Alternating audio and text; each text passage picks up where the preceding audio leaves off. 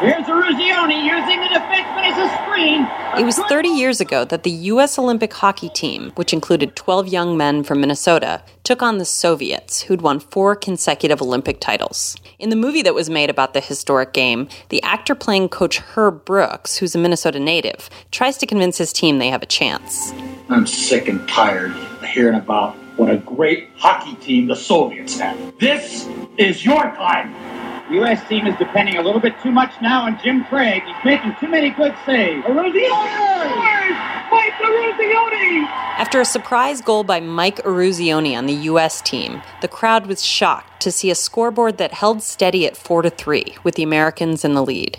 And then came 10 of the most thrilling seconds in sports history. 7 seconds. You've got 10 seconds. The countdown going on right now.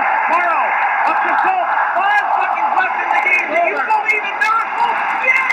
The U.S. upset in the semifinal against the Soviet Union would become known as the Miracle on Ice, and was followed by a win against Finland for the Olympic gold. It proved to the world that while Minnesota winters may be cold, they make for some darn good hockey players.